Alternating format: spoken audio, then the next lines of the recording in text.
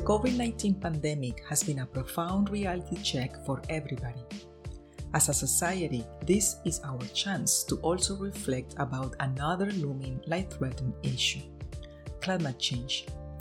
Even though both are distinct crises, this paper distills 5 lessons from COVID-19 that are relevant to our thinking about climate change.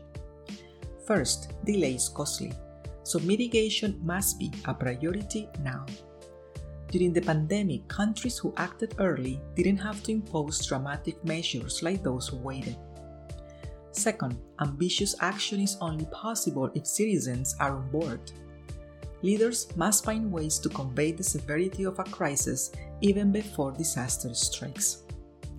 Third, both crises could increase inequalities across society. Mitigation measures should include programs to protect the vulnerable. Fourth, global problems require global collaboration. Climate change, like COVID-19, is a crisis that impacts all nations, and learning from each other should be the mindset. And fifth, science is an ongoing process and scientific advice is never value-free. Transparent communication is critical to help people understand that policy may have to change as our scientific understanding of a crisis evolves. Published in Environmental and Resource Economics. Short title: 5 Lessons from COVID-19.